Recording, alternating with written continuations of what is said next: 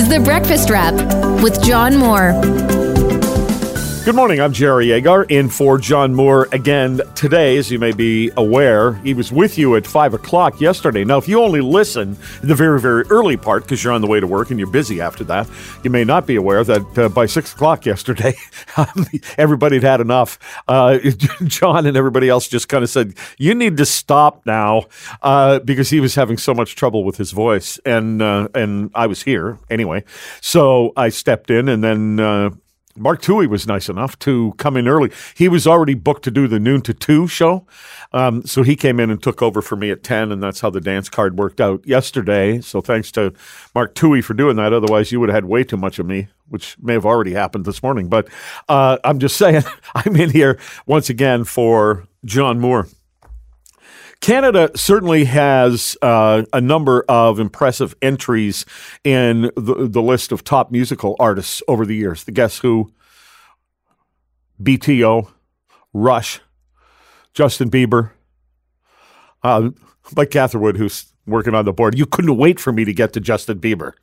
I knew he was the next logical name in the list. Did I say Gordon Lightfoot? Oh, he's next. Well, see, Gordon Lightfoot. And without a doubt, Celine Dion. And so it was really shocking for Celine Dion fans yesterday to realize that they may not get new music or certainly concerts from Celine Dion. We hope for the best. She may or may not recover. She's only 54 years old. You can think that she's older because she's one of those people like Justin Bieber who started out really, really young. How old's Justin Bieber? He's not 54. No. I'm not even sure if he's 24. Oh, no, he's got to be. Come on, he's got to be 30, isn't he? Anyway, it was a distressing piece of news yesterday for Celine Dion to have to share with her fans that she suffers from a rare neurological disorder, and it's called stiff person syndrome. I looked at this and I thought, I don't have any idea what that is. Well, it's rare, and I'd never heard of it before. But thankfully, last night, Jim Richards on the evening show talked to a doctor who not only knows about this, but suffers from it. As a matter of fact, she's a dentist, Dr. Tara Zier, CEO of the Stiff Person Syndrome Foundation. And she talked about how this has affected her. I'm not able to do martial arts anymore and practice dentistry.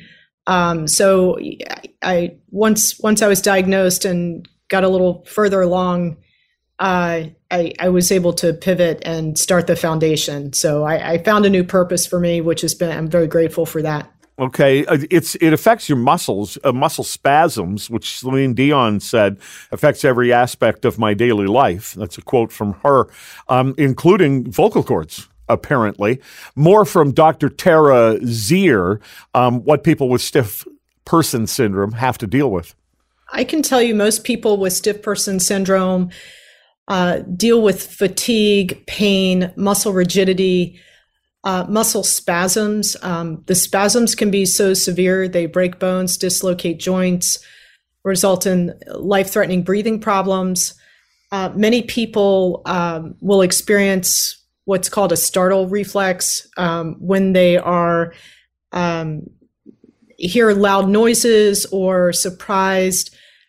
They can actually experience a full body spasm, and their body will freeze up, and they are prone to falls, and they don't have the postural muscle or reflexes to catch their fall, end up face planting, and can sustain serious injuries, which can lead to isolation, fear of leaving the home, fear of open spaces, lend itself to depression. And like you mentioned, mobility can often be affected, where people rely on walkers, wheelchairs. Some are bedridden with the disease.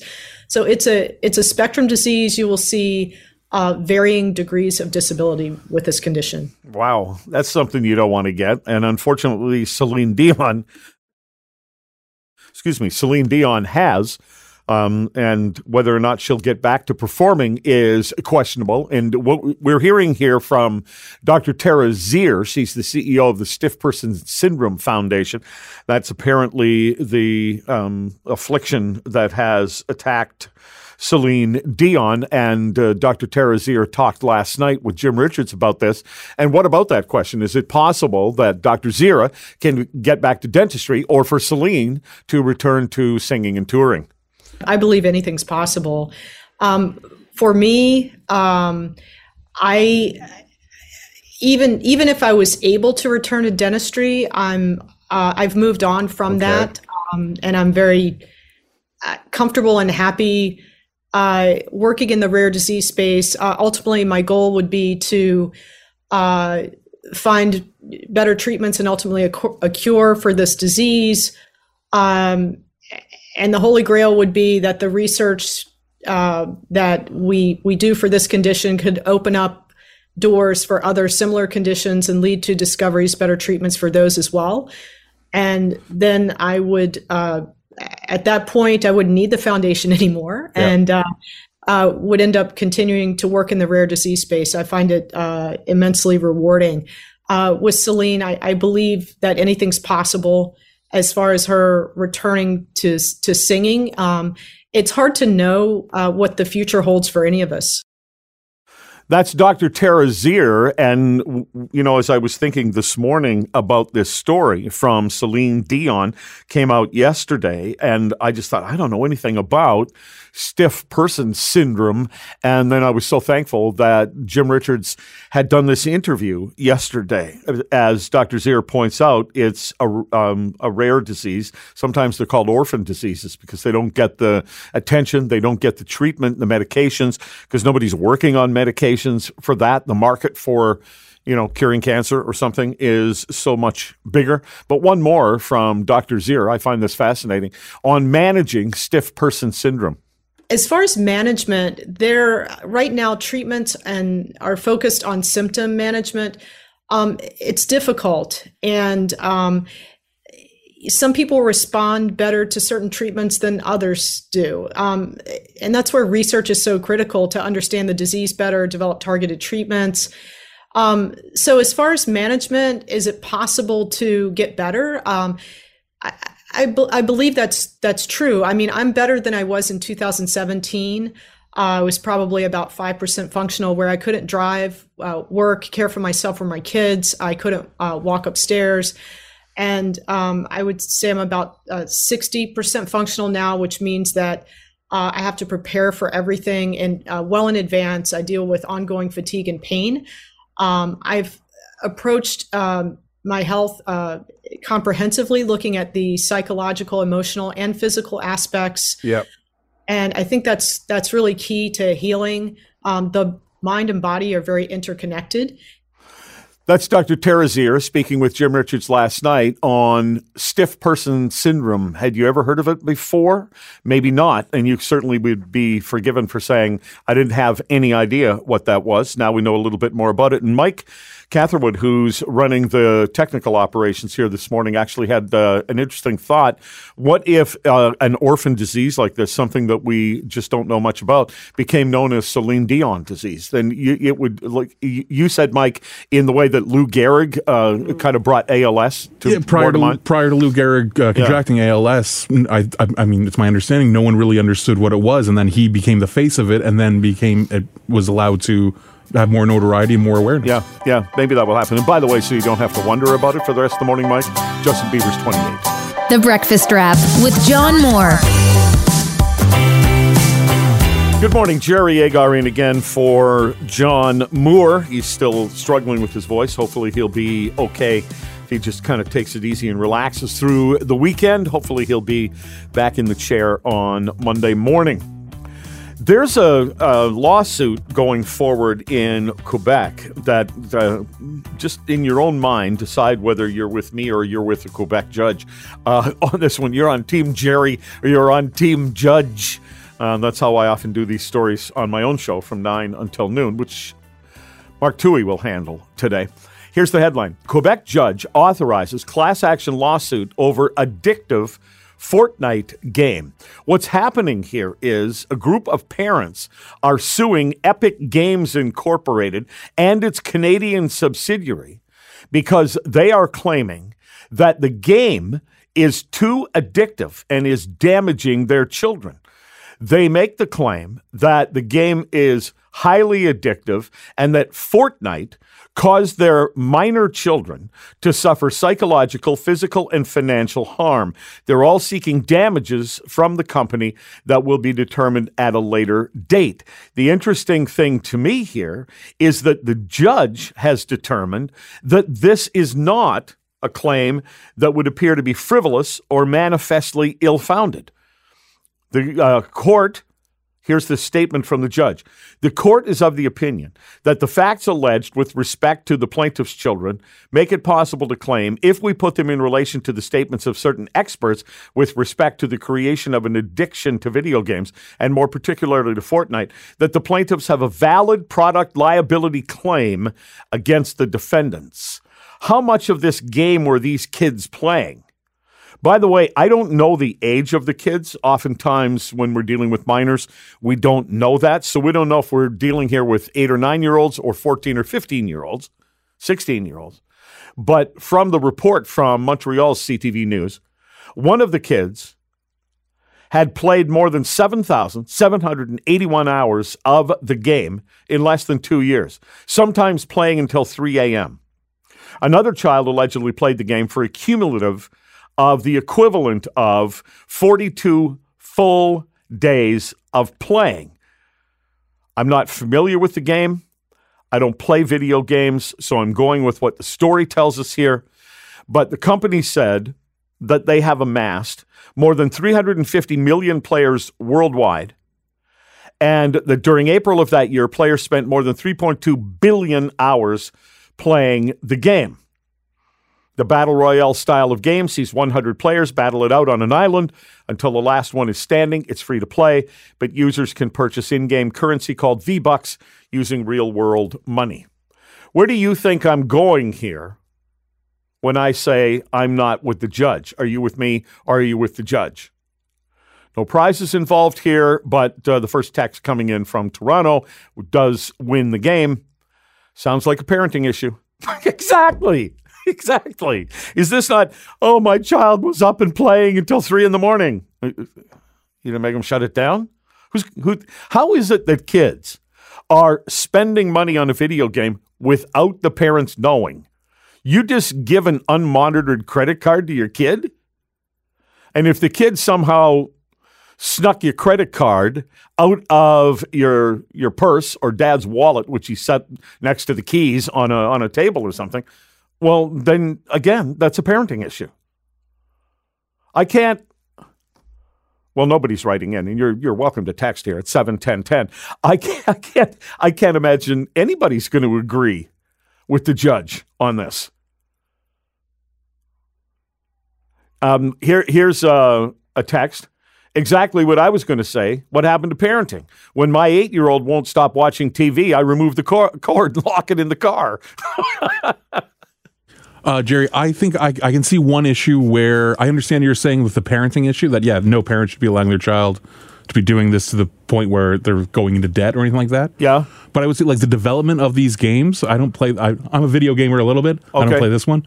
But the development of these games, I could see an angle with a lawyer saying the amount of research and the amount of gamification, like almost like how slot machines are designed with a gambling aspect, because there's money involved.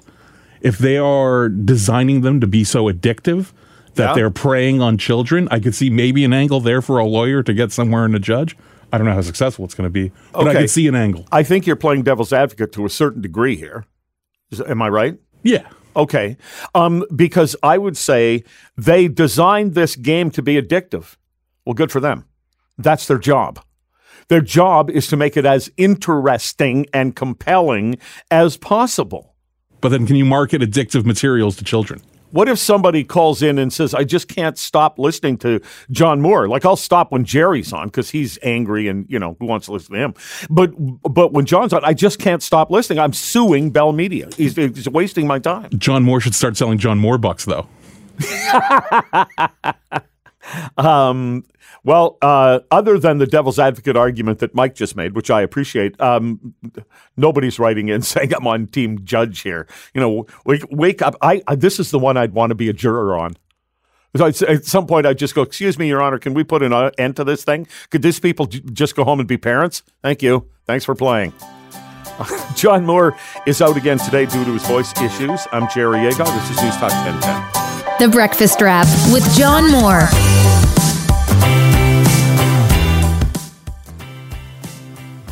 Good morning. I'm Jerry Agar, in again for John Moore. If you heard him yesterday, you might not be surprised that I'm here again today. We're hoping he'll be well by Monday. Thanks to everybody sending the possible cures and everything for what John has. He'll have to take those under consideration. You know what? One was maybe he should see a doctor. Maybe he should see a doctor because I don't know if he has or he hasn't. But he's been having a problem with his voice for a while, hasn't he? He was missing a week or so ago. I was filling in for him. And now I'm here again today. And some people are just sick about it. I can't believe that I wake up in the morning, I have to listen to Jerry Agar. That's just horrible. Well, listen for a moment, because this is a fascinating story, a cool little story on the crime beat, and then we'll get into this thing between the RCMP and China. This is reported by The Star. I'll just give you the story. It's pretty short, but it's interesting. While on patrol, a cadet member of the Hamilton Police Service received a cold-blooded surprise shortly after 5 a.m. on Thursday. Police officers responded to a commercial break and enter after reports somebody had broken a window and went inside a store at King Street East in Hamilton. When officers arrived, they arrested a man in his 40s, and they charged him with break-and-enter offenses. Now, if you had money in your pocket, the money would stay in your pocket and they would only find it if they searched you. If you had robbed the jewelry store and you'd stuffed jewels and watches and stuff like that in your pockets, I've broken from the story here. Now, this is my commentary on it. That stuff would stay in your pocket until, if you're arrested, maybe they searched you and they went, oh, where did all this jewelry come from? Or what's this money? Is this your money? Or is that the money you just stole from the break and enter? No, in this case, the stolen property announced itself. They had arrested the guy and they were charging him. And then a green tree python poked out of the guy's jacket and said, hello. This guy's trying to. Is that a snake in your pocket? The guy was stealing the snake. According to police, the snake is worth $2,000. It was stolen from a Hamilton pet store. Now, the officers were accompanied by a member of its cadet program who was able to return the snake to its cage inside the store. And there's a great photo here of the cadet picking the snake up with her baton. Do you know what that baton is called? Mike's nodding his head. Okay, Mike, go ahead. Show us how smart you are. Well, just the baton is also known, it's a collapsible baton, also known as an asp. An asp. Yes. That's right. A type of snake. It is a type of snake. It's an asp on an asp. Sounds like a dessert. Asp on asp. This is, in this case, it was a green tree python. The snakes, no snakes were injured during this incident, and this guy is in some kind of trouble. And Hamilton Police media spokesperson Krista Lee Ernst put out a tweet on this saying, you never know what you'll discover on patrol. I have to believe any police officer who's been around for any period of time has got some cool stories to tell. And this particular cadet is off to a pretty good start on this. So here we are arresting the guy, and a snake pokes its head out of his pocket. And then I used my asp to get that snake back where it belonged. All right, so on a much more serious note here, the RCMP have ended a contract with a company with Chinese government ties, and we have a report on this from Anna Bergeron-Oliver. So, why should you trust Hytera? A contract with the RCMP that prompted national security concerns and backlash against the government is now suspended. There are some very direct controls over the equipment itself, but look, there's no doubt that there are very legitimate concerns around the way in which the contract was awarded. In 2021, Sinclair Technologies received a $500,000 contract for work on RCMP radio frequency equipment. It was awarded after the Ontario business became a subsidiary of a Chinese telecommunications firm in 2017. Hytera is partially owned by the Chinese government, and the Liberals greenlit that deal without a full-fledged national security review. There is no risk to national security. Now the connection to China is raising concerns and has some saying the technology installed should be removed. As a parent company, they will have access to records. They might have access to the decryption keys, access to files, and that's when it becomes extremely problematic from a national security perspective. Since the Chinese takeover, procurement, the RCMP, the Defense Department, and Fisheries and Oceans have all awarded Sinclair contracts valued at more than $2.6 million. The value of one D&D contract for antenna equipment destined for 2 Canadian military bases is hidden. Are you going to have those contracts renewed or reviewed as well? The Defense Minister refused to answer questions, while the Foreign Minister blamed public servants. The Independent Public Service has decided to sign that contract at the time, and these contracts should have never been signed. All right, thanks for that report. Now, responses from the government.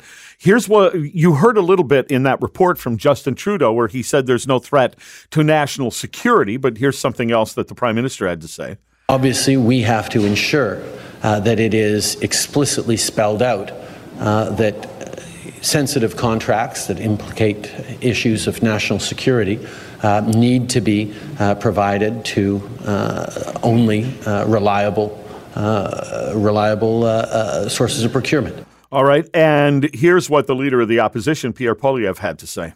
It's almost something that you'd expect to be out of a spy novel, but characters in spy novels would never be that incompetent.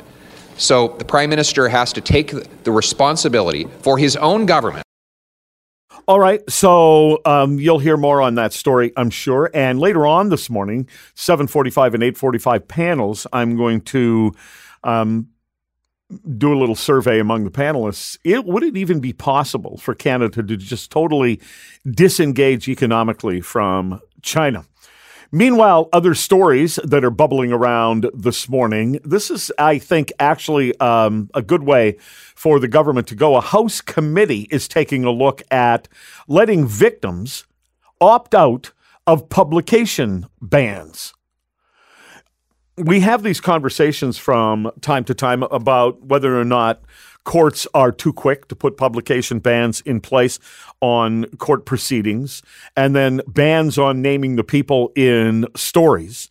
And you'll have the accused in some cases, especially where there are alleged sexual offenses, you will have the accused very quickly named and pictures shown on the visual media, the newspapers and television and online, and we have no idea who the person complaining is. And it seems an imbalance. Some people don't think that's unfair. Some people do. But sometimes the victim in a case is subject to a publication ban and they don't want to be. They supposedly it's being done for their own good, but they don't see it that way. And so this committee is recommending changes to the criminal code so that victims must be informed before a publication ban is imposed, and they will have the ability to opt out. They call that a victim-centered approach. Kat Owens, project director of the Women's Legal Education and Action Fund, said the most important thing for moving forward is for survivors to be able to have meaningful choices in terms of whether a publication ban is implemented and when one is removed. If the victim wants to tell their story, they should tell their story.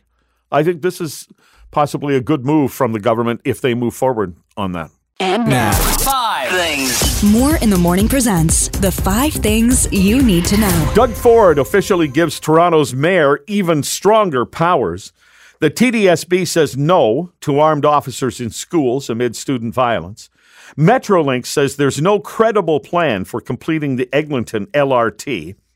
Be on the lookout for scammers posing as Ontario's Energy Board employees. And gas prices are down and, better news, likely to stay that way for a few weeks. More in the Morning continues on News Talk 1010, Toronto. We had quite the day yesterday on this story that was one of the 5 things the TDSB says no to armed officers in schools amid student violence. I'm not going to spend the morning revisiting it, but I will spend a couple of minutes here because I had a fascinating conversation yesterday on the show with Rachel Chernos-Lynn, who's head of the TDSB board, and Shelley Carroll, who's a counselor, was on yesterday, and she was one of the people who worked toward having the police officers taken out of the school. And what I found distressing yesterday during the course of the morning was the heels stuck in the mud kind of attitude that the school board and some counselors are taking toward the idea of putting police officers back in the school.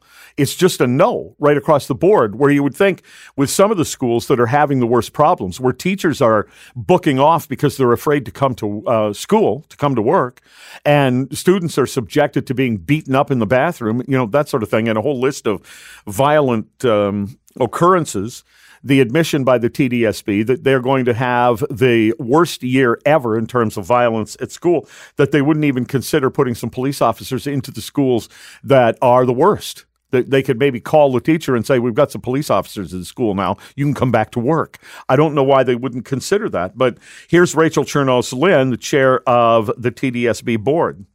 Staff have brought forward a report of pieces that they are implementing, and that was passed last night unanimously by trustees. It includes things like ensuring every secondary school has a student engagement safety team so that students have a voice in what's happening at their school, creating a safe schools audit team to work with schools on school safety issues. We're creating an expert table reference group that will look at school and community safety and will be made up of service providers from across the city, students, parents, and trustees, among others. All right. I don't have a problem with any of those things. Maybe you do, in which case maybe you know more about each one of those things than I would. But, okay, those are all good. But why wouldn't you also say, look, whether we can put in a direct cause and effect or not, it's still a fact that after you took the police officers out, violence in the school went up. Now, some of it might have to do with all of the frustrations and mental issues the kids are dealing with coming through all of the lockdowns, et cetera, that we had from COVID. No doubt that could be part of it. But the obstinate refusal to talk about putting police officers back in school, when by vast majorities, the parents, the kids, and the teachers want the officers there, never wanted them gone, is surprising to me. Here is spokesperson for the TDSB, Ryan Bird. Moving forward, are there limited circumstances where police, following an urgent safety concern, could help support us? Absolutely. But we are not looking, and nor did trustees approve that last night, at returning to a system like the SRO program. All right. And one more, and this is Shelley Carroll was on one of the panels, Free for All Round 1 yesterday, brought this issue up. And she's a city councilor for Toronto, of course. And here's what she said. No, actually, Jerry, what we heard from was in schools where there was already a high degree of safety and no real threat, and quite frankly, less diversity. We heard people saying we like our officer, but it was a very uneven feeling across the school board. And so we heard from the officers themselves, we heard from parents, yes, we heard from activists, but we also heard from young kids themselves, very, very young kids, and most of them students of color, who said they felt very, very targeted and sometimes downright unsafe. Kids who worried that their parents' immigration status was going to become exposed and somehow targeted. We heard all sorts of very problematic things. All right. She was responding to me saying, you just listen to the advocate or to the activists. Well, okay. 10% of students didn't want the police. 8%, single digit, 8% of parents didn't want the police. That's way beyond, it's different in the minority community. That's a minority of the minorities who live in the city of Toronto and send their kids to schools in the city of Toronto. It was most definitely just the activists that the school board and Shelley Carroll listen to. And whatever game they want to run, like Shelley Carroll was doing yesterday, that's what it is. And it baffles me. I got pretty worked up about this yesterday, by the way, and flipped out on some listeners and these people, and I'm not going to do that this morning. I'll explain it to you more in a calm fashion here because, it's not even 6 o'clock in the morning yet. Even I know not to gear it up the way I do during my show this time of the morning. But I got frustrated with people who were writing in and saying, why are you getting so upset about this? And my question back to them was, why aren't you? Kids are under attack. How long is it going to be before one of these stories turns into a dead kid at the schools? Kids and teachers are under attack. There is at least enough evidence to suggest that putting the police back in could be a good idea. And I don't want violence to continue in the schools. The fact that it is, and that instead of a real aggressive solution-based plan, I get Shelley Carroll and the Rachel Chernows-Lynn running a political game. Well, how does that help the kids? Why isn't it sensible to say, at least identify the one school that is the worst? Is it York Memorial right now? Well, why not put a police officer or two, depending on I think it's a pretty good sizable student population there because they combined a couple of schools. Why not try that? Why not try that, along with the other laundry list of things that Ms. Chernows-Lynn listed for us, as you heard a few minutes ago? Because the question comes down to this. Do you really care about the safety of the school, or do you just care about wah? Answer that question. And everyone would say they care about the safety of the kids, of course. However, actions speak louder than words. And digging your heels in and refusing to even talk about putting a resource officer in the worst school, that's an action. It's an action not taken, but it's, you know what I mean. You've been listening to The Breakfast Wrap with John Moore. Don't forget to subscribe and get the latest episode from wherever you get your podcasts. And listen weekday mornings from 5 to 9 on News Talk 1010.